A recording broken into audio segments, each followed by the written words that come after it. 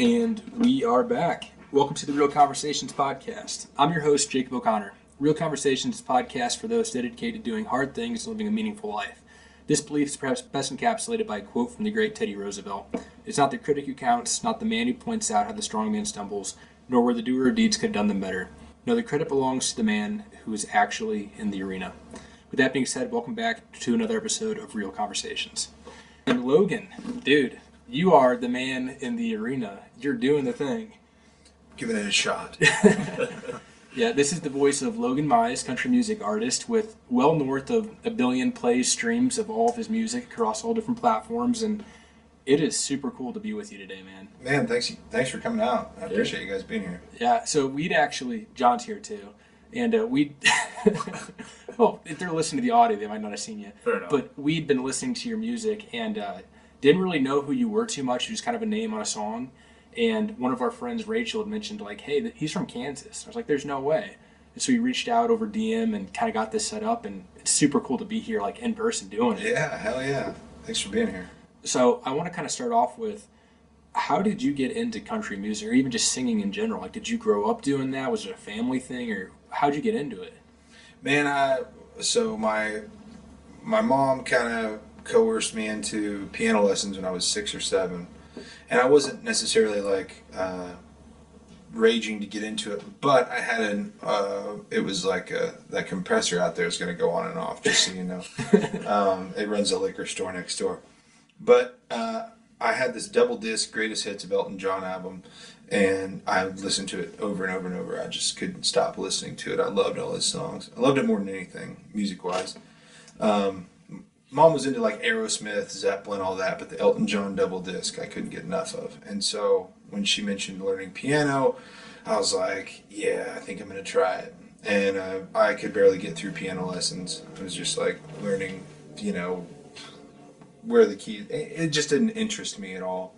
So I stuck with it for like maybe 6 or 7 years, and then kind of put it down. And then when I was maybe 16 or 17, I went to a concert at the Kansas Coliseum here, and it was Kenny Chesney and Phil Vassar and Sarah Evans.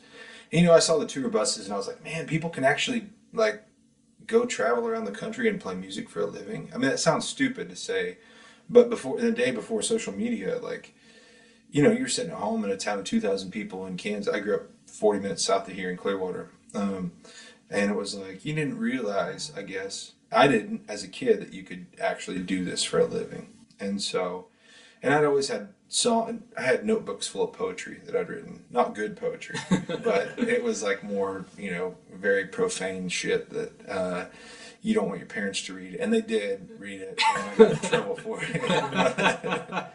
But I kind of started putting it to music when I was about 17, and I wanted to learn guitar chords. So, I saw Tom Petty play, and I was like, God, how do you be that cool? Right.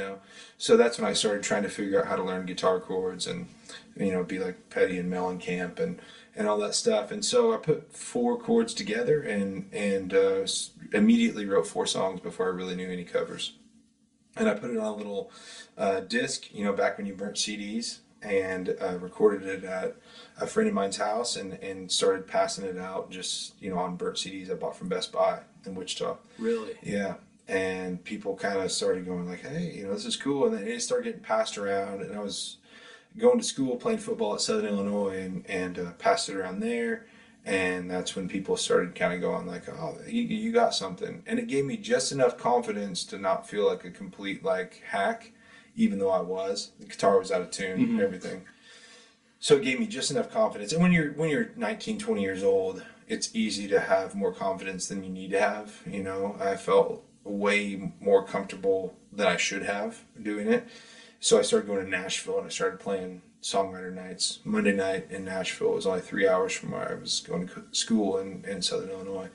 And that's what started the whole thing. And Nashville introduced me to all the songwriters. I started learning names like Don Schlitz, Casey Beathard, Craig Wiseman, all the people that were writing all the big hits, not only in country music, but other genres too. Don Schlitz wrote, all the, Kenny Rogers stuff and Mary Chapin Carpenter. I just loved all those records. And so I just kind of tried to believe in myself and put blinders on and went straight forward and barreled into it. So where in Southern Illinois were you going to school? Carbondale. So Southern Illinois, Carbondale was like kind of close to the Kentucky border. Yeah. I don't know if you've ever been through there, but yeah, that's so we're from Southern Illinois too. Like we're from Columbia, so we have SIUE, Southern Illinois, Edwardsville. Edwardsville. Yeah, that's right next to us. Absolutely, yeah. So I know that's kind of crazy, small world. Yeah, absolutely. I loved that area. I lived there for 2.5 years, and lived on and off campus in Carbondale, and fell in love with that area. And then if I never would have went to Southern Illinois, I never would have ended up in Nashville. I probably would have went to like New Braunfels, Texas, or something like that. But being that close to Nashville and being that close to a songwriter community, I was just, every chance I got, I was, escaping the college football life and going to Nashville. So while you're in college, are you still burning CDs and handing them out, or had you picked up more momentum, or what did it look like for you? I had that same one that I recorded here in Wichita, the same one, it had 4 songs on it, and I kept going on those 4 songs. And I'd play frat parties. I wasn't in a fraternity or anything like that, but I knew some frat guys, and so they'd let me come play their frat parties on the picnic table. I'd play the local bars there. There was a bar south of Carbondale, close to Anna, Illinois. I don't know if you know where that's at, called the Midland. I'd go play down there. I'd sit on the bar, no microphone, nothing. I'd just sit on the bar. And the owner there was really cool. He'd be like, "Everybody shut up." And he would let me sit on the bar, and I would just play, sit, stand, whatever, or go sit on the pool table and play songs. And people would get a semicircle of chairs and listen to my songs. And then if I had something new that I'd come up with outside of that 4-song deal, they'd let me play that too. So I would just go, and then if I knew a cover, I'd play that. And I just got a bug, man. I didn't necessarily love the attention. I was always nervous. I had to have a lot of drinks before I'd do it.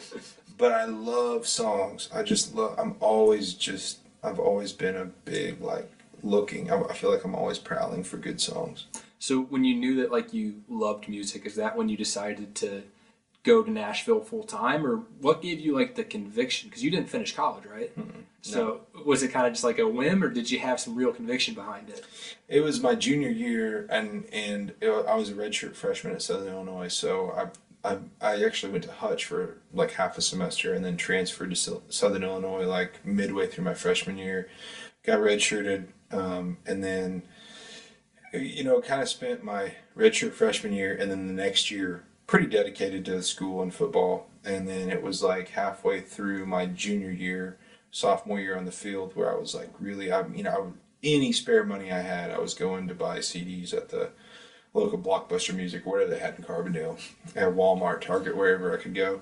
And then reading all the album credits, and going to record stores, buying old records and reading the album credits, trying to figure out who was who, trying to figure out who was making records, who was writing the songs. And then I just had the bug so bad I couldn't even sleep, and then I stopped going to class. I'd sit in my dorm room and learn more chords. I had chord charts hanging on the walls, and I was like, okay, how do you play an A7? How do you play a D minor? Whatever. And then it got to the point where I couldn't even make it to practice. I would just be sitting there learning new chords, writing new songs. And then I feel like, I'm doing a disservice to my teammates, and we were playing Western Michigan. It was the 3rd or 4th game of the season, my junior year, sophomore year on the field. And I got in for maybe 20 snaps against Western Michigan. Sorry, there goes that compressor again. And the whole time, all I could think about, I'm out there, I'm playing defensive line. I'm okay, let's fire off the ball and make a play. And I just felt like the whole time all I could think about was, what's my next song idea, and I don't know. I just didn't feel like I was helping my teammates out. So I wrote every single guy on the defensive line, maybe even the linebackers too. I wrote them all a letter, and I said, "I'm sorry, I'm letting you down. I'm going to leave." And I quit mid-semester, and I didn't have the money to move to Nashville. So I came back here to Sedgwick County, and I started framing houses in Wichita to save up money to go to Nashville. Oh my gosh. Were your parents supportive of this, or no? What the heck's going on? Well, my parents were cool. My parents were cool. They were like, "Oh, he's being himself again," Yeah. I think they were always worried. I just kind of always wanted to drift. I never really wanted to land on anything, and but I was like, no, this is the one thing I feel like I can really land on. I'm going to sink this. I'm going to do everything I can I was obsessed with it. I still am obsessed with songwriting, obsessed with production, and so I worked here 8 months. After about 8 months framing houses, I could still drive you by the edition I framed. I'm surprised it's not toppled over at this point. I was sick of myself and sick of not pursuing my dreams, and so I just up and packed my truck and about 3 o'clock in the afternoon one summer afternoon drove to Nashville and was there for 13 years. Wow. Oh my gosh. Just like that. Yeah. That's cool. Just left. Didn't have any money. The one good thing I did in college, they offered a CDL driving class. You could learn how to drive a truck. Right. So I learned how to drive a truck, and so I just had a job wherever I went. You know, I was like, I don't have any money. Okay, cool. I'll get a truck driving job. And that's the one thing that saved me. What was your major in college? Oh, I mean, it switched every semester. Yeah. Drunk to, it was, it would go from general studies to law enforcement to landscape architecture. Yeah, just everything. I didn't know what I wanted to do besides write songs. Yeah. So you land in Nashville. I mean, are you scared? Because I feel like I'd be out of my mind. You don't have really anything booked. You just packed up your truck and left. No, I felt more free than I'd ever felt. I felt like, finally I can breathe, And I didn't have a plan, but I knew that I was there to do what I felt like I was where I was supposed to be. So I felt really good about it. And I got a truck driving job immediately. So I was, driving a semi-truck a dump truck rather, from 7 to 4 every day. Hauling sand for bricklayers mostly. Gravel, rock, whatever anybody needed for this construction area. And at 4 I would get off, and then I would go downtown to Nashville, and I'd just hit every songwriter's night I could. Start at 5 maybe, and then some nights I'd be done at 7, some nights I'd go till 2 a.m. Just hitting every single one of these bars I could hit that would have an open mic. Oh my gosh. So what did it look like when the momentum started to pick up? Like, I'm sure it wasn't right away. Like, how long were you kind of just doing open mic nights? Maybe like a year. And then I met a guy, and we kind of hit it off. He was from Louisiana. He's a Cajun dude. And we kind of decided to start a band. And so we rented a storage facility. And we just recruited people on Craigslist, honestly, is what we do. We need a bass player, find this guy. Or we'd call people from our hometowns. And, well, I actually ended up getting 2 people from Kansas to move there, a guitar player and a drummer. And then he got a guy from Louisiana to move up and play another guitar. And then we found a Texas fiddle player on Craigslist, and she came. And it was a wild time. And then we'd rehearse in the storage unit. We didn't have any gigs, but through all our songs, between my songs and his songs, we probably had 30 songs, and we would just work them up hours every night. And we'd learn to play them live over and over and over and over again. Maybe a cover here and there. And then he introduced me to this duo. It was a guy and a girl, and they were song pluggers, which I didn't know what song pluggers were. Essentially, all the songs you hear on the radio, typically, publishers kind of house all the songs of the songwriters, and they hire song pluggers to go pitch these songs to George Strait or Blake Shelton or Tim McGraw, whatever. And they would kind of curate this list of songs, and he's like, I'm going to pay her X amount a month, and then she'll go pitch my songs to George Strait, whatever. I was like, that sounds crazy. It sounds like a scam to me. I didn't know what a song plugger or a publishing company was. And we went one day because he had a meeting. We were hungover. We'd spent all our money. It was a bad deal. It's Nashville. I'd quit my job, and we were kind of scrapping our money together to make rent, which we did, and we got evicted. But we striking out. We went down to this meeting with this girl, Amanda, and she was really cool. And she's like, hey, I'm working for this publisher. His name's Brett Jones.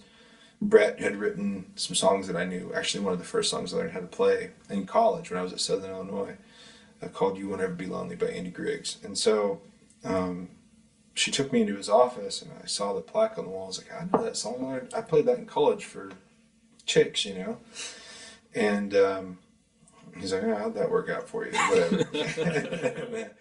And so he's like, well, play me something you wrote. And so I played him a song. I didn't even know what I was doing in the publishing office. I'm like, I'm still trying to figure out what the fuck all this is, And so I played him a song, and he's like, what else you got? And so I was just going down the 4 songs in that CD that I played all 4 of them. I had a publishing deal by the end of the day, and he's like, you got to quit all your jobs and you got to write songs full time, but I'll pay you $16,000 a year just to write songs. And I was like, oh my God, I'm rich. Yeah, and so I wrote songs, and I wrote with him probably 3 days a week, and he taught me everything there is to know about songwriting. I mean, he's a great songwriter. He signed some of the greatest, songwriters in Nashville still today. Tony Lane. He found Tony Lane. I shouldn't say that. Tony Lane was, and still is, one of the greatest of all time. And David Lee from Texas. All those guys, Bobby Pinson, Anthony Smith, they all ran in this circle together. So they were in and out of the house. Dallas Davidson, Luke Bryan was always in and out of there. Billy Currington. So all these guys were I was exposed to it at 21 years old, and you just kind of like, it gets ingrained in you. And that gave me a lot of knowledge, a lot of information. I got dropped after a year. I was back to weed whacking, another skill that I had from high school. And so I was weed whacking ditches for about a year and a half on nothing, scraps. And then I ended up at Big Yellow Dog, which is a publishing company I'm still with. I've been with them since 2010. So wow, that's a long time. Yeah. So after you get this $16,000 a year gig writing songs, I feel like you're kind of like on the cusp, like you're on the way up. You can start to see maybe this is going to work out. After you get dropped, I can only imagine like how that must have felt. Why didn't you pack it in, move home, and do something normal? I didn't care, man. And honestly, like, failures never bothered me. A lot of people get sour, a lot of people get beat up, and I've been through that a little bit. Like, when you really feel like, okay, I have something to offer, and it doesn't work out, that takes months to get over. But at the time, I didn't feel like I had anything to offer. I really knew in my heart, like, I'm still learning this.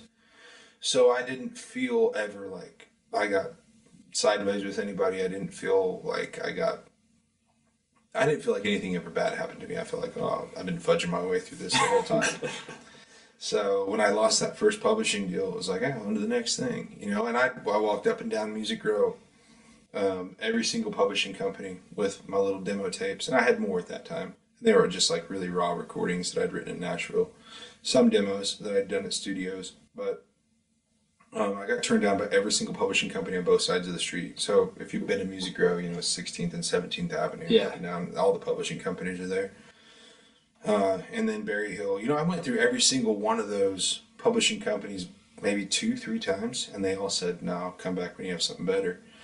And I loved it. I was like, yeah, all right, let's write something better. I'll go back to weed whacking ditches, and then I'll come back when I have another group of songs, And then finally I went to Big Yellow Dog. I think it was the 3rd or 4th time that I actually got let past the front. Like, there's a front office, like a reception area. Yeah. And they actually let me into the publisher's office. It was the 3rd or 4th time. And I walked in, and Carla Wallace, who runs the place, she still does, and she had her back turned to me like in a chair, like kind of in a movie. I mean, honestly, she had her back turned to me in the swivel chair, and I walk in, and the back of her head's just looking at, like, they had a big stereo. Mm-hmm. It was 2009. And she flips around, and she's like, been listening to your CD. It's like, yeah, what'd you think? And she goes, tell me how you're any different than Dierks Bentley. And I had some spiel that I made up on the spot that was bullshit, but it was like, well, you're just saying that because I'm not Southern. You're used to Southern country music. Dierks Bentley's from the West. He's from Arizona. It's just a little bit different flavor. I'm from Kansas, and I don't feel like you're giving me an honest shot because I'm not saying truck y'all, hee-haw, bullshit. And she's like, she got kind of offended, and she's like, well, let's listen again. And she played it, and then she's like, okay, this is actually, okay, here's a guitar. Can you play me a song? Just you play a song on the guitar. If somebody asked me to do that right now, I'd shit my pants. At the time, I had so much confidence as a 23-year-old at the time. I was like, yeah, let's do it. So I played her a song on the guitar, and she's like, okay, I got to call my business partner. She called him over. That was at 10 o'clock in the morning, but 2 in the afternoon, I was signing papers. Wow. And ended up there. And that's the same one I've been with for 13, 14 years. So, crazy. Yeah. Is that how that works usually? Like, singers go from place to place to place and just It did back then. I think nowadays it's more like what's on TikTok and what's hot, and then you get a call from or a D. I don't know how it works today, to be honest with you. I feel like I was in the last group of people who did it the organic door to door place. There was maybe a few years that happened after that, but man, everything has changed so much now. It's like, what are people's TikTok numbers? Yeah. But yeah, just persistence. So what was it? What does it mean to get signed by, like, with a record deal? Like, is that a salary plus royalties, or how does that actually work? I feel like most people outside of music business don't understand what that is. Yeah, so Big Yellow Dog was just a publishing company at that point. So they just own all the rights to your writing. Okay. So what you're writing. And so I wrote with them for 5 years before I got my first actual record deal. Okay. And they helped me release like an album, like an independent album on their quasi label at the time in 2012. But then I got signed with Sony Records in 2015, and that was like a legitimate record deal, Yeah. where you have a full staff in a giant building where you walk in and everything you can picture, guys with a suit on that are telling you, well, I think you should do that. And I did that in 2015. I was at that label for two and a half years. It fizzled. There was a lot. I mean, this could be a 2-hour story, but I'll spare you the details. And then I went back to Big Yellow Dog, and that's where I released the Comeback Road album, the one you see on the wall. And that was just through Big Yellow Dog, my publishing company, that acted as my label. And then that got me signed to Atlantic Records in New York. And so signed with Atlantic on a single deal in New York for Better Off Gone, which is a song kind of people know it, but you might not know it, but that's a song that kind of got me going, you know, like outside of the Great Plains, you know.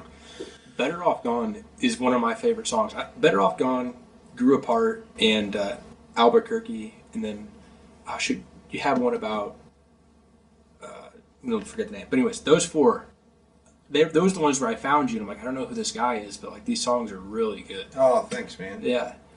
Thanks. Yeah. So, and then I did that single deal at Atlantic. There's so many stories in there I could tell you that are just kind of weird how I ended up where I'm at. But after that ended, then I kind of went back to Big Yellow Dog, and they've been acting as my label since 2019, 2020. So, yeah.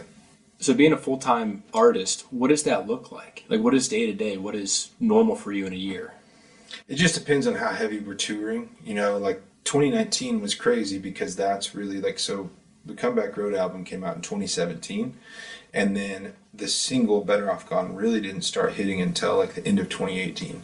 So there was a year of lag time where it was like, is anything really going to pop off this record? So you think a single comes out and boom, you're off to the races. It didn't happen like that. And so that's when I put a song out first week, I don't even look to see how it's performing because I know that a year and a half from now, it could start getting traction. And that's what happened with Better Off Gone. And so end of 2018, it was like that's when Atlantic kind of stepped in and they're like, okay, we're going to push this thing up the charts. And then next thing you know, we're playing Germany and we're selling out in the UK and we're playing sold out West Coast tour. And then we're playing the East Coast and then we're back to the Midwest and then it's back to Germany, you know, and then you're really going. And that song was really popping. We were in like top 30 on country radio. It was streaming in the top 20 in the US and Canada. And then COVID happened, you know, and then it's like, it kind of just, all of our running around and crazy stuff kind of halted. So when you're touring like that, your day to day is like recovering from being gone and then doing your laundry and packing and going back. I'm still trying to figure out what being an artist looks like when you're not touring that heavily. But I still tour a lot, but it's mostly songwriting. It's mostly like, you know, and I hate to say it, but, you know, looking at, are we getting enough info out there that we have new music out, you know, stuff like that. But yeah. So when you tour, I mean, where's the bus come from? Who's driving the bus? How far are you riding the bus? When do you fly? Like logistically, how do you decide all this and what's that look like? Well, I got teams of people that I pay, like, so I have a management company. Okay. And so they kind of help out with like, okay, hey, you're doing this full band tour, you know, Well, there's actually, I got kind of lucky because there's a bus company 15 minutes from here Oh, nice. in North Wichita called Village. And I didn't even know it. I'd lived here for 2 years and I was leasing a bus from Granger Smith in Austin, Texas. Oh my gosh. And so Granger, and he was nicest guy in the world, right? He was leasing me a bus for like, I'm sure he didn't make a penny off of it. So we were in Granger's bus for it seemed like every tour we did for a year to 2 years, we were in Granger's, one of his old buses.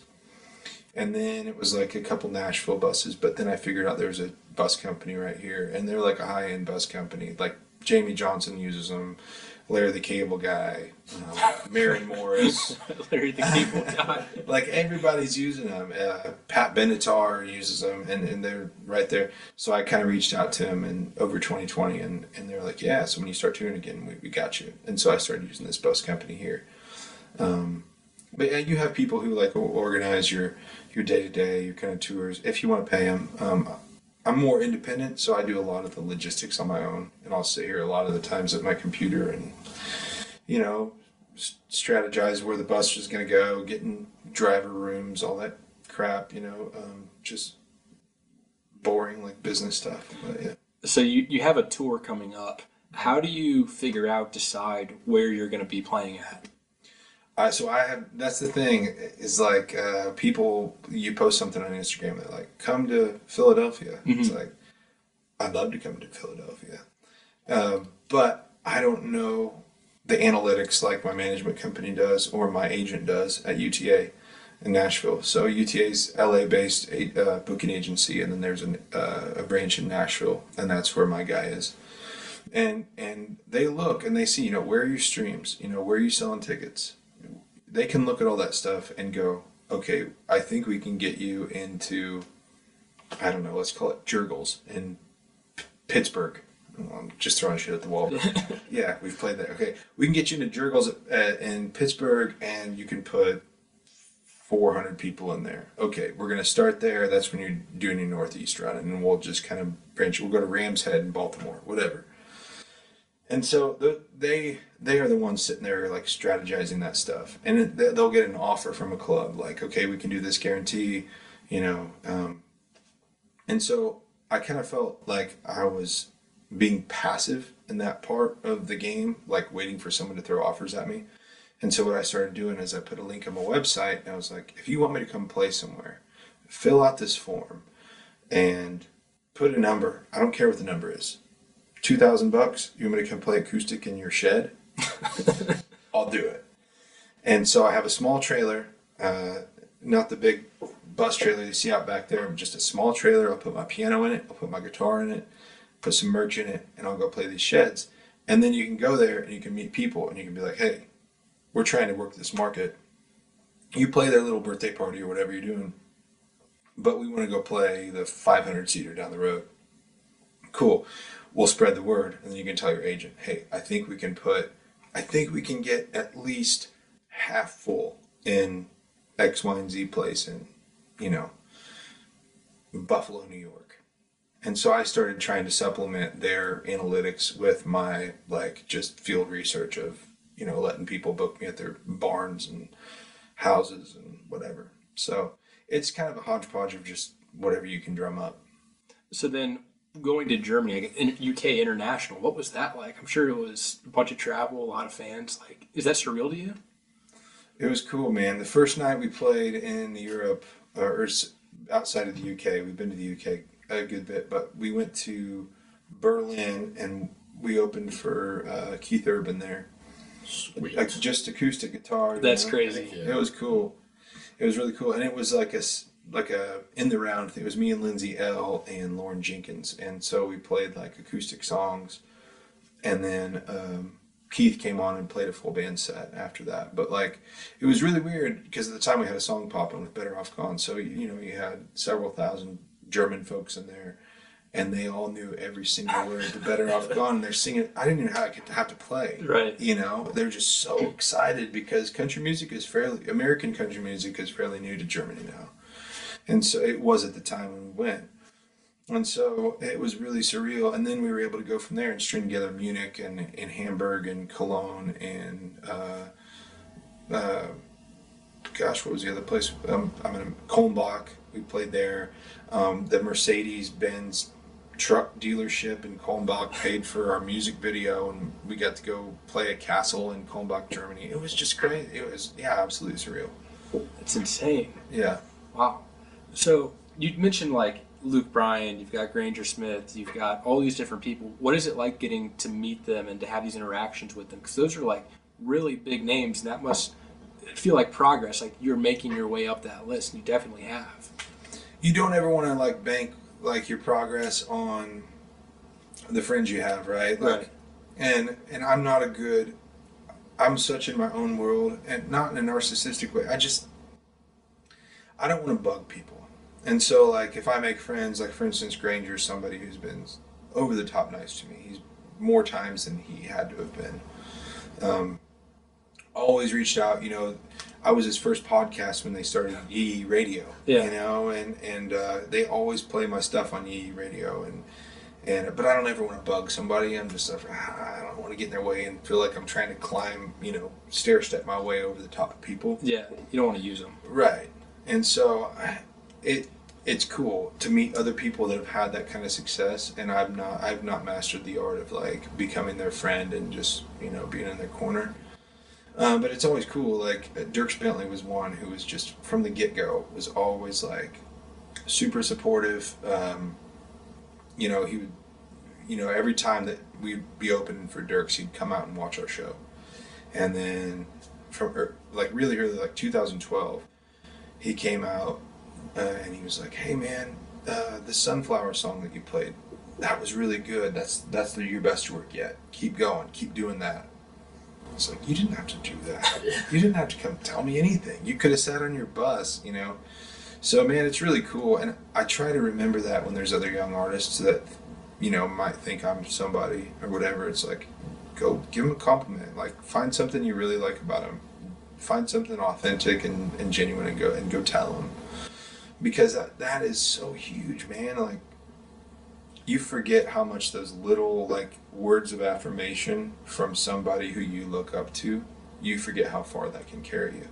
Well, it's that encouragement. Like you mentioned, you had all the times where you got dropped or things didn't work out. I could think when I was starting the podcast a couple of years ago, and it was like when you're really questioning what you're doing and you're maybe not having success, and someone says something nice that you respect, it changes everything. Like that's really kind of, it pulls you through. Yeah, absolutely, man. Because, you know, when you don't get that, you might think, like, oh, they thought I sucked. Oh, what did I screw up? You know? But that one little sentence of, like, hey, man, you crushed it tonight. Or, hey, I really like this song on this record. Or whatever. It's like, you do? You know, it's hard to believe. You're like, I don't suck? Yeah, yeah. And you go out and open up for other people, you know, and they don't say anything. I'm sure Hank Jr. doesn't know me from Adam, but I've opened for him like 8 times. You know, and he probably didn't even see the show. But, well, not that he has to, but let's just say Hank Jr. came out and said, hey man, what's that last song you played? I really like that. Dude, I could have lived off that for a year. Oh, yeah. You know what I mean? That confidence. And that changes everything, too, because when you show up with confidence, I mean, like, it's contagious. Mm-hmm. I love that. We had a couple people, I did an Instagram poll earlier for people to ask questions. So I'm going to pull up just a couple of them to ask you here. Sure. I think it was pretty cool. You had some good responses to it for sure. Yeah. All right. First one. Have you ever had a moment that made you stop for a second and think, did this really just happen? Yeah. Yeah, I've had a lot of those. Grand Ole Opry for sure, both times. Getting asked to play the Opry was crazy. And then we played it one time with Emmylou Harris, and then we're like backstage, and like Emmylou was coming up and taking pictures with my dad. And that was crazy. And my kids are like photobombing in the background. That was cool. Leanne Rhymes asked me to go to... My first time in Europe was with Leanne. She asked me to come do an acoustic show with her. Oh, that's awesome. So I got to do Scotland and all of... Well, most of the UK with Leanne. And got to go out acoustic. And then the very last show I did with her, I can't remember, it might have been in Birmingham or I think it was Birmingham, and I walked off stage, and she met me at the side stage, and she's like, "You're doing so good." And then she grabbed me by the arm and she walked me out on stage and in front of the sold out like symphony arena. And she's like, "Hey, this is Logan. Can we get a big round of applause? He's been opening for me this whole tour." And it was just like, you didn't have to do that. That was very surreal. I'm like in England and people are screaming songs that I wrote, here in small town Kansas. It was, yeah, those moments are crazy. I can't even imagine. What's the most amount of people you've played in front of? Oh, most amount of people, maybe Stagecoach, California, or I'm trying to think. We did one in Maryland with Eric Church, was pretty big. I think probably we played an early slot in Stagecoach, but I think there was still probably 40,000 people there. Holy dude! What is that like with 40,000 people looking at you? When they don't know your songs, it's crazy because you're on a jumbotron, on both sides, and you're playing, and you're like, "I hope my guitar's not out of tune. I hope I'm not singing out of pitch." They don't know the song. Like, why are they not singing along right now? Right. Yeah, that's always nerve-wracking. But man, it's the bigger crowds are more fun. You have more freedom to kind of like make some mistakes that in front of a smaller crowd, they're going to pick up every mistake you make. Do you have anything that you do to like calm your nerves, or do you even get nervous when you perform anymore? I always get nervous. I don't think there's anything I can do to not get nervous. But the best way I ever heard it said was like, I think Tom Petty said it. He's like, if you don't get nervous before you go on stage and play, there's something not plugged in, and it's probably time to hang it up. Dude, I always get nervous, and like sometimes uncontrollably so, where I'm like, I don't think I can play the show, man. I don't think I can do it. What am I going to do? I got to go to the bathroom and splash cold water on my face. Like, do I got to take a shot of Maker's Mark? What do I need to do here? Drink some tequila? That drinking is never the answer. Except when you're nervous. You gotta play the show. Yeah, drinking is never the answer, but a nice shot of tequila really takes the edge off. There it is. Yeah, I'm always nervous. So, oh shoot, I just dropped what I was going to say. We'll go back to another question. I'm sure I'll remember in a minute. What did you think? Okay, so we had a buddy who went to your one of your more recent concerts. He wants to know, what did you think of Jewel, Kansas? Jewel, Kansas? Yeah. Oh my God, what a blast. Yeah, we went out. So this is one of the submissions I allow on my website where people can submit to have a show, a private show. Doesn't have to be private, but like coming to my small town bar in Jewel, Kansas, someplace that my agency would never put me. They don't even know that place exists. And I love going to the small towns in rural America. I don't care what state or Canada, whatever. It's like there are so many places off the beaten path that your agency's never going to book you. And so all these people are having to, okay, well, Jewel, Kansas, the closest concert is probably going to be Lincoln, Nebraska, or Omaha, or Denver. There's no one playing out there, And so the cool thing with the online submission is that you can go hit these untouched areas and play to people that otherwise would have to drive hours to see you. And that I just bring guitars and I bring a piano, no musicians besides myself. And I think we had 500-600 people in a 300 cap room, and it was like insane. Wow. And everybody was smoked. I mean, it's not about people being drunk. That's not what I'm saying. But like everybody was there to have a good time. Yeah. And it was incredible. Jewel was awesome. It was like so far the highlight of my solo acoustic tour. Were they singing all the words with you? Oh yeah, you could just stop singing and playing, and they'd sing it right back to you. Oh, that's such a good time. It was great. Do you have any like close concerts coming up? We have May 18th in Wichita at the Wave. Okay. And then we have Manhattan in May, Ralston, Nebraska, May 4th, Fort Smith, Arkansas, May 5th, Columbia, Missouri on the 6th. That's about the closest. And there's a Hays, Kansas date sometime maybe May 10th. Yeah. Like that. We need to get out to one of them. Yeah. That'd be a good time. We'd love anytime. You guys let me know. Okay. Jump on the bus, come hang, get a pre-show tequila, whatever. Dude. Help calm my nerves. Hey, There I'm you down. go. That's what I was going to ask. We were talking about the nerves. Have you ever actually had to cancel a show because you were so nervous? I never had to cancel a show because I was so nervous, but I have absolutely destroyed one of my own shows because I was so nervous. Oh, man. And that's the worst feeling. So my uncle Billy Mize, he was the like godfather of the Bakersfield sound. So he, Buck Owens, Merle Haggard, all those guys, that started the Bakersfield sound. My uncle Billy was actually the guy that kind of pioneered that whole thing. Really? Yeah, and then he ended up playing. He kind of went off the rails. Two of his sons died. It's a really sad story. There's a documentary about him called Billy Mize and the Bakersfield Sound. My cousin Joe Saunders made, but he ended up being Merle's steel player for 17 years, and so the documentary is crazy. But I got to play his 80th birthday party at the Buck Owens Crystal Palace in Bakersfield, and I made it through that. I drank quite a bit before, but Merle Haggard was sitting at the table right in front of where I played, and I had to get up and play a song of Billy's.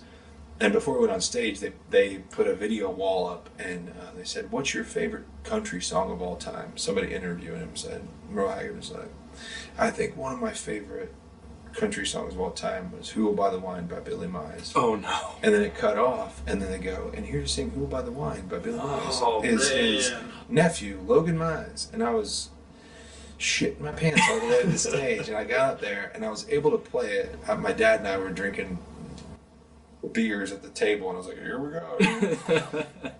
So I went back. Will Hogue asked me to go on tour with him on the West Coast, and it was my first or second time back at the Crystal Palace in Bakersfield.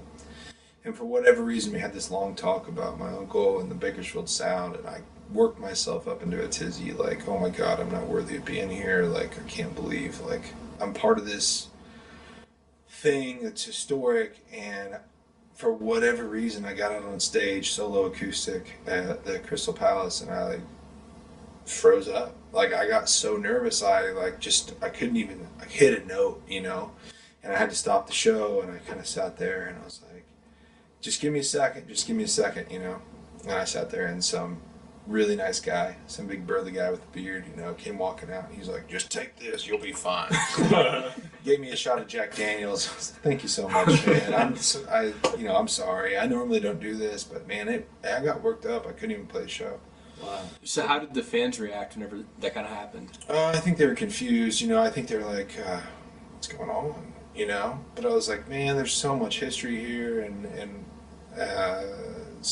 there's just so much going on in my head. I couldn't I couldn't even think straight, And but I was able to pull off the rest of the show. And Will Hogue was sitting in the balcony, like, watching, and he's like, "It's all right, man. That shit happens, and it's fine. You'll get past it." So That's got to feel good that he said that. yeah, it was cool. Have you heard of Bailey Zimmerman, country artist? Yeah. So he had recently a concert that didn't go so well for him, and the fans were relentless going after him. And I was wondering, the fans are obviously there for a good time, but as an artist, you can't really do much about that. Like, sometimes you just have an off night, right? Mm-hmm. Yeah. Yeah, and there's so much out of your control. Like, if you don't have a good front of house sound engineer, like, you could pull off a perfect show. And you got cans on like this, they fit in your ear. You can go up there and play a great show and walk off stage high-fiving your bandmates. And then somebody goes, "Dude, that was bad." You're like, "What?" And then you hear something back that somebody recorded from out in front, and the sound guy has just butchered your sound, So the number one most important thing I've kind of learned is, like, when you're going to hire sound people to run sound for your show, you got to hire somebody that knows what the hell they're doing, because they can take a perfect show and they can butcher it for your audience, and then they walk away going, "They sucked." Yeah. So what does, like, a sound guy actually do? Is it have an audio board, or, like, what does that job entail? Yeah, so, like, I bring my own soundboard. I have an M32, which is pretty small. It's not like a fancy anything. It'd be like not bottom of the barrel, but it's like pretty humble soundboard. But we have all of our channels and inputs on there. And we have 30, I think we max it out at 32. So you have all the drum mics, you got 7, 8 drum mics, you got the vocal mic, piano, guitar, everything, and like getting that perfect balance of vocals sitting up front, and then the bass and the drums. And if, like, let's say they're like, "Oh, I'm getting too much bottom end feedback," they pull all the bottom end out, then it's just all guitar and vocal, or the vocals buried behind a guitar. They can totally screw your whole show. That's a lot to handle, though. It's a lot. So you got to have somebody that knows what they're doing. And we've been lucky enough that my buddy Troy Milner, who runs sound for Bruce Springsteen, has been out with us this past year, but he's back out with Bruce this year. So we're starting from scratch, looking for a front of house. So if there's any front of house engineers out there, we need you. Hey, John, that's your department. That's me. That's all me. We sat here for like 10 minutes before the episode started trying to get the audio all set up, and we're kind of looking at each other like, do you know audio? Do you know audio? None of us know audio. Yeah, no, me included. All right, back to the questions. There's one more I think that I wanted to pull up. The scotch is fantastic. Oh, do you need more? No, I'm more. good. I'm still finishing this one up. But it's good, though. Yeah, good. It's I'm glad really you dig it. I love that. Balvenie is great. We're drinking Balvenie Scotch. Yeah, let's get that sponsorship going. So the question was, why did you end up heading back from Nashville to Kansas? Oh, good question. Man, it's so we kind of jumped around from place to place. My wife and I met my wife in 2009 in Nashville. She's from Andale, where we're at right now, and we never met when we lived here, but we had been in several close run-ins over the years growing up. Met her in Nashville, and when we first started dating, one of the things we said was like, man, how cool would it be to be like, successful in music and then move back to where we grew up and raise a family there. And it was kind of a fleeting thought, maybe like a casual conversation that happened 2 or 3 times.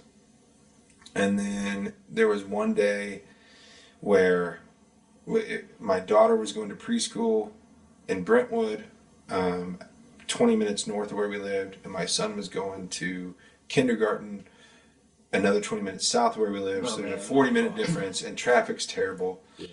And I was out on tour with my friend Cam, and my mom had called me in the morning, and she's like, I just got diagnosed with colon cancer. No. It's whatever. And we were just like maxed out with driving kids. And we're like, should we just raise our kids in Kansas? And I went and talked to Carla Wallace, who runs Big Yellow Dog, and who's been my publisher we've talked about her a little bit in the show. And she's like, why don't you just move back to Kansas? I don't care. I'll keep you. We're going to keep making records. We're going to keep, doing our thing. And I was like, really? You think it'd be cool? She's like, yeah, do your thing. Live your life. So I went home and told Jill, and she's like, all right. We left that weekend, and we came back. That is so quick. Yeah, left our house in Nashville, sitting there, and then my brother-in-law was my merch manager at the time, so he was living in Nashville. I just, hey, move into the house, take care of it. We moved back here, moved in with my wife's parents, just a couple miles south of here. Just tried out, enrolled our son here in school in kindergarten, daughter in preschool, and tried it out for 6 months, and we're like, man, this is way better pace of life. There's no traffic. Yeah. We're 2 minutes. If anything happens, we're 2 minutes from everything. Yeah. And by the end of 6 months, we sold our house and started building here, and it was just it made sense. And I was also able to be with my mom in the last few years of her life and be close. And now I get to play golf with my dad. Yeah. And that never would have happened if I would have stayed in Nashville. We were so far away. And there's been a lot of family, like, people passing and graduations and marriages and weddings and just stuff that you're going to miss out on.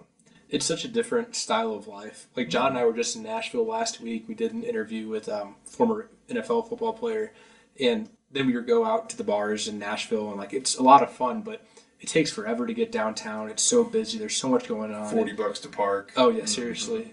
And Kansas is such a slower lifestyle, which that's good if that's what you like, but it's like a much better pace in my opinion. So much slower. I golfed this morning with my dad. We've been talking about it. And I had to drive back here to do the podcast, and it was like I took dirt roads the whole way. I was kind of cruising, listening to a little podcast, and it was like, God, if I was in Nashville, I'd be fighting traffic the whole way, like white knuckling, trying to get back in time. Yeah. It was just, I love it here, and yeah, it's March, and there's 30-mile-an-hour wind, which sucks.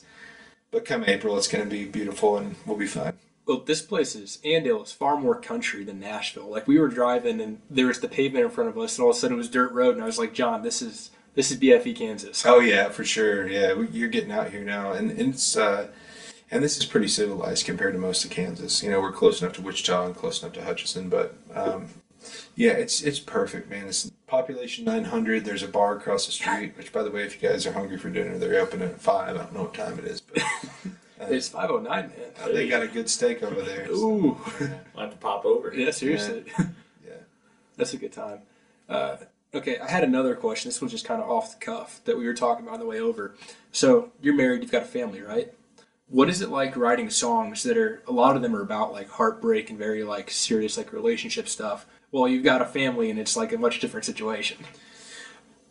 Well, songwriting wise, you grow up and you go through like all the like angst of teenage heartbreak and all that stuff lingers, man. And if my wife writes a breakup song, it's like, yeah, you've lived it, and it's so relatable. People seem to dig it, and it's the easiest thing. If I started writing songs about my wife and I got in a fight over the dirty socks left on the floor, my kids' homework's overdue because I didn't help them finish it, our mortgage is, higher than we wanted it to be, like all that. It's just so simple is better. Yeah. Simple is always better. So it's so easy to draw off emotions that are raw and real and everybody can relate to. Everybody's been through it. And, you dig too much into, the grown up. And I think a lot, sorry, I just snapped a rubber band. I think the grown up, like being a dad, being a husband of 13 years now, that stuff shows up a lot more on this new record that's about to come out, for sure. But it's so much more tricky to do. It's a lot easier to just draw on, like,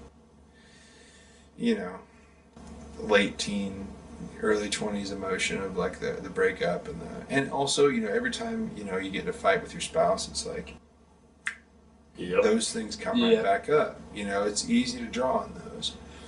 So when you write Grew Apart and Better Off Gone, I feel like those are probably my two favorite songs to this point. I gotta stop you, and I didn't write either of those songs. Really? Yeah, and I'll elaborate on that if you want me to. Yeah, go for it. Okay, so as a songwriter, I grew up thinking, you have to write all your own songs. Right. And when I signed at Sony Records, I got paired together with Paul Worley, kind of on my own accord. But Paul Worley's a legendary producer in Nashville. He produced the Dixie Chicks. He produced Big and Rich. He produced, countless stuff that you've heard. Legendary producer. And he's like, hey, man, you got to start writing all your own songs. And I was like, why would I do that? He's like, because that's not your strength. Your strength is you're a communicator. Really? Yeah. He's like, your strength isn't even as a singer. He's like, you can sing pretty good. And you can play guitar pretty good. And you can write pretty good. But what your strength is that you can take anything and you can emote really well, better than a lot of artists I've worked with, and that was a huge compliment. It's like, what do I do with that information? He's like, find the best songs. He's like, try to write your whole record, and then go look for songs that beat your entire record. Wow. So I started doing that, and I would be like, okay, record's done. I wrote the whole thing. He's like, now go look for songs. And so I started doing that and taking them seriously. And I would get through the recording process and be like, I only have 4 songs left I wrote because I wrote better songs. Because the best songwriters in the world are in Nashville, Tennessee, and they're writing every day. And they're not making their own records. They're literally writing for artists. And I'm an artist. Why am I not taking advantage of this? Yeah. And you walk up to him and you're like, hey, man, I love this song that you wrote. Somebody to thank. And he's like, please record. Not that he fucking needs it. Yeah. Josh Keir has written countless hits for Carrie Underwood, Luke Bryan, whatever. And he goes, please, I would love you to have this song. And you're like, really? You don't care? No, I would love you to sing it. Wow. And then I go in the studio and I'm like, damn, I can pull this off. And so that's my biggest strength. And I've kind of figured that out over the years. Is like, there's so many areas I feel not confident in, things I feel like I haven't quite mastered. That's the one area where, like, if I go into a studio in front of a microphone, any song that I believe in, I feel like I'm probably going to be able to do it better than the next guy. And that's been my one strength. So Better Off Gone was that song, Grew Apart was that song, and they were both written by Donovan Woods. I had no idea. I always figured the artist wrote the songs. That makes a lot of sense. Usually, I mean, like, I try to write most of my songs. Yeah. But man, if there's a song that beats all the songs I wrote, I'm not going to hesitate to go sing it. It makes a lot of sense. Yeah. So I guess back to my question though, regardless if you wrote the song or not, once you released it, you sang it, you knew that like, man, I got this message across really well. In your head, did you know, man, this is going to blow up, this is going to be a big hit? No. Or when you release, you have no idea? It's just kind of... No, I wrote Donovan Woods a letter after I recorded Better Off Gone. And I was like, hey, man, I know I'm like kind of a more of an unknown, like young artist. You probably want a bigger cut. I understand that. I was like, but I'm going to do everything in my power. And I did, to make this song a hit for you. I didn't feel that it was going to be a hit. I just believed in it. I heard it back and I was like, man, this guy sounds like he believes this and he lived it, you know? And so I wrote that letter to him, and then of course, you know, that was the song that kind of took off and made waves and got my career going for the most part. And so from there, it was like, I feel like I developed a relationship with him where he's like, I'm going to send you another song. So he sent me Grew Apart. Well, now it's about to be my second gold single. So he just sent me 2 more, and I have 2 more Donovan Woods songs coming out in the next upcoming project. Wow. And that's exciting. Nothing against Donovan Woods. I love Donovan Woods. I think he's one of the greatest songwriters in the game right now.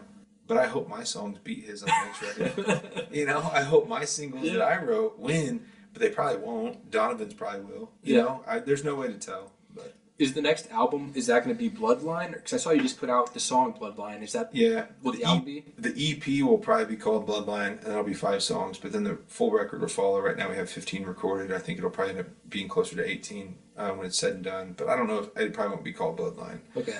I'll probably find a different title. It might just be LM. I don't know. Might as well. Yeah. So when do you expect that to come out? The entire... I'm hoping by July, because I want to start working on a new record after that. I already have kind of some other irons in the fire for new stuff, so that's really exciting. I hope so, man. It's just once you start working on a project, you kind of feel like you've sunk the production. You know, okay, I know we're using this drummer. I know what sound we're going for sonically. It's like, okay, boom, I got that. I can put all that stuff in this can. Now I'm working on the next thing. It's just, I think you have to be that way a little bit, you know. The second you stop thinking about what's next, I feel like you're kind of like fighting an uphill battle. Yeah, you're already behind. Yeah. So, John and I like to listen, I would say, if there's an innovator's curve, right? That's the people, the early adopters. You've got the laggards, the other side of it. I would say we're probably more on the early adopter side. We like listening to new artists, trying to find what's coming up next. Do you have any guys, in your opinion, that we should be looking out for that you think are got some good stuff coming? Artist-wise, songwriter-wise? Like what? Either way. Either way, yeah. One of my favorite guys right now is Colton Venner. Okay. I think he's one of the, I've recorded Albuquerque he wrote. He wrote a song on the upcoming record called Last Hometown. Him and Donovan wrote it together. But Colton Venner is just absolutely, I think, going to be the next big songwriter in town. Randy Montana, I always love everything he does. And he's been one of my best buddies since like 2010. He had an artist career for a while. I don't know if you know any of his stuff. He had a really cool few singles that dropped on Universal, and then he put an independent record out. God, I love that Lacey K. Booth thing, that Dive Bar song. Yeah. God, that's so It good. is such a good song. Yeah. Jenna Paulette's badass. I love her. Everything she puts out's pretty fire. I mean, there's other genre stuff that I can think about, but as far as in the country landscape, those come to mind. I mean, I love everything Lainey Wilson's doing. Obviously, she doesn't need any promo. Yeah. You know, she's doing just fine. She's doing just fine. Yeah, there's so many really good ones right now that I love their stuff, and I still love Wade Bowen. Every time Wade Bowen puts a record out, I'm like, dude, there's no skips on this. No. You know? Is your wife an artist too? Yeah, she is. So what's that like? It's great. She's a great songwriter. Okay. So we write together a lot, and she's honestly, I think she's a better songwriter than I am, and she's a much better singer than I am. So we've been writing. She comes in here. We write once or twice a week together, and we'll write on Zoom with Nashville writers and stuff, and everyone's always like, what are you doing? You know, like, she needs a publishing deal worse than you do, you know? Yeah. She's really good. And we have a duo project coming out. I think we're trying to put our first single out in July 31st, which is our 13th anniversary. Oh, That is really cool. Yeah, I think it'll be fun, man. I really want that to take off. My golden dream would be to be like playing guitar in a band with her and singing background vocals, but we'll see what happens. So It'd be so cool for like husband-wife combination blow up. You guys are touring together and you guys are like together. That's the ultimate dream. Yeah, she's my best buddy. So like we're half the time when I get to the studio to write songs, like it might have half been stolen from a conversation we had that morning, you know. And it's more fun to write songs with her because it's not the same old run-of-the-mill like country song. Like it's something different with a new perspective, and she's influenced a lot of my writing. So yeah, she's great. Do you feel like your kids are showing any signs of being musically gifted? Maybe a little bit. My daughter, she's always writing songs. Okay, Yeah. wow. You started early. Yeah. So she's told me forever she wants to be either an actress or a singer. Mm-hmm. And she's writing songs a ton. But the other day, so Brunen's 2 doors down. It's like a country restaurant. Okay. Biscuits and gravy. Oh, nice. She told me last week that she just wants to work at Brunen's. So that's cool with me too. Yeah. So she's like, I don't think I want to be a singer anymore. I think I just want to work at Brunen's. She's 8. Yeah. You know what? I love that. Let's do that. So It's going to be really interesting to see where she actually ends up. right. No, she's good. She'll probably be better than me and Joe both. So Well, that's the hope as a parent. hopefully, yeah. Yeah. That's super cool. Yeah. As we start to wrap up, John, do you have anything? My main question coming in was, so you throw out an album, right? And we kind of hit on this, I guess, a little bit, but, you know, do you have 1 or 2 songs that you're like, okay, these are bangers, or is it the whole thing's bangers, and then it's like 1 or 2 just, like, pop off? You know what I mean? My goal has always been, so we've, like talked about, like for me, I feel like my biggest strength is in cutting records. Like all the other things you got to do, the one thing I have to do is make records. And I feel like that's the one thing that I feel the most confident at. And so when I go to make a record, I don't want any skips. I don't want there to be any song that you go, okay, that was good try. Yeah. I want every song to be hit in the face. And I don't even try to go like, well, we've already done this vibe, let's do a different one. It's like, did that vibe work great? Cool, do 3 more of those. It doesn't bother me to kind of step and repeat if I find something I love because I just can't get enough of it because the song's only 3.5 minutes. Yeah. Sometimes that's not enough for me. Like if I listen to one of my favorite bands and then 3.5 minutes go by, I'm like, I just want to hear that song again. What if they made 3 more of those? So I'm trying to make the best record possible. So now 1 or 2 songs I feel like get you started and it gets your motor running a little bit. But I definitely don't want to bank a record on 1 or 2 songs. I want every single one to be great. And that goes back to finding outside songs. It's like, yeah, you can try to write all of them, but what if your buddy wrote one that beats your songs? Add it in. Put the best group together, That makes sense. Yeah. How does duration of a song affect it? Like, are you always trying to get to that 3.5 minute mark? Does it show that like a 2-minute song will perform worse than that, or a 5-minute song performs worse? Like, how's that factor in? Man, I'm so influenced by 3-minute pop songs like Tom Petty, John Mellencamp, Elton John. Right. Like, I love Southern rock, man. I love the Allman Brothers. I love Leonard Skinner. I love, Charlie Daniels. And when they did that thing in the 70s where we're going to do an 8-minute song or whatever, that's cool. Like, I will listen to the Allman Brothers all day long. I love it. But for me, like, you can wrap up all your thoughts and all your melodies and all your vibe in about 3 to 3.5 minutes and then move on to the next thing. I mean, if it goes any longer than that, it kind of feels like you're showing off, Like, what's that Dickie Betts song I love so much? The Allman Brothers. Well, you know what song I'm talking about, right? It's all instrumental. I don't. Okay, sorry. That could go on for 15 minutes and I'd be all ears. But like other than that, man, there's not much out there that you can do much past 3.5 minutes. Well, we need like a 5-minute guitar solo at the end. That's what we need you to do. Right. Yeah, I only play about 2 or 3 notes in my guitar solos, so you'd get real tired and quit. That's what we needed to do. Next time, we're going to have you play live.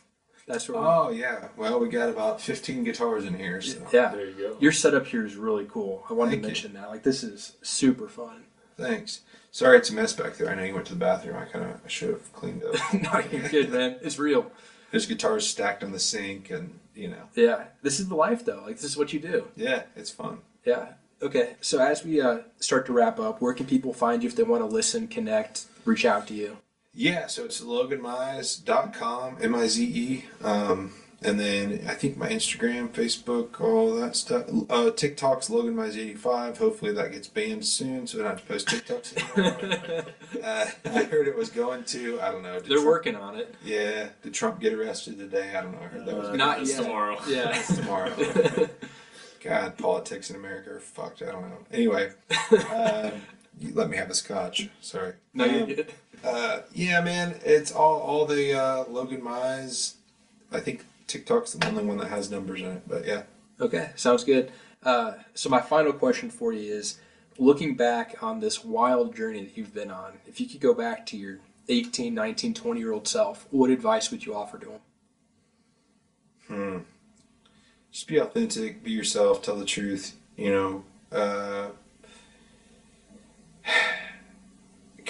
I don't know.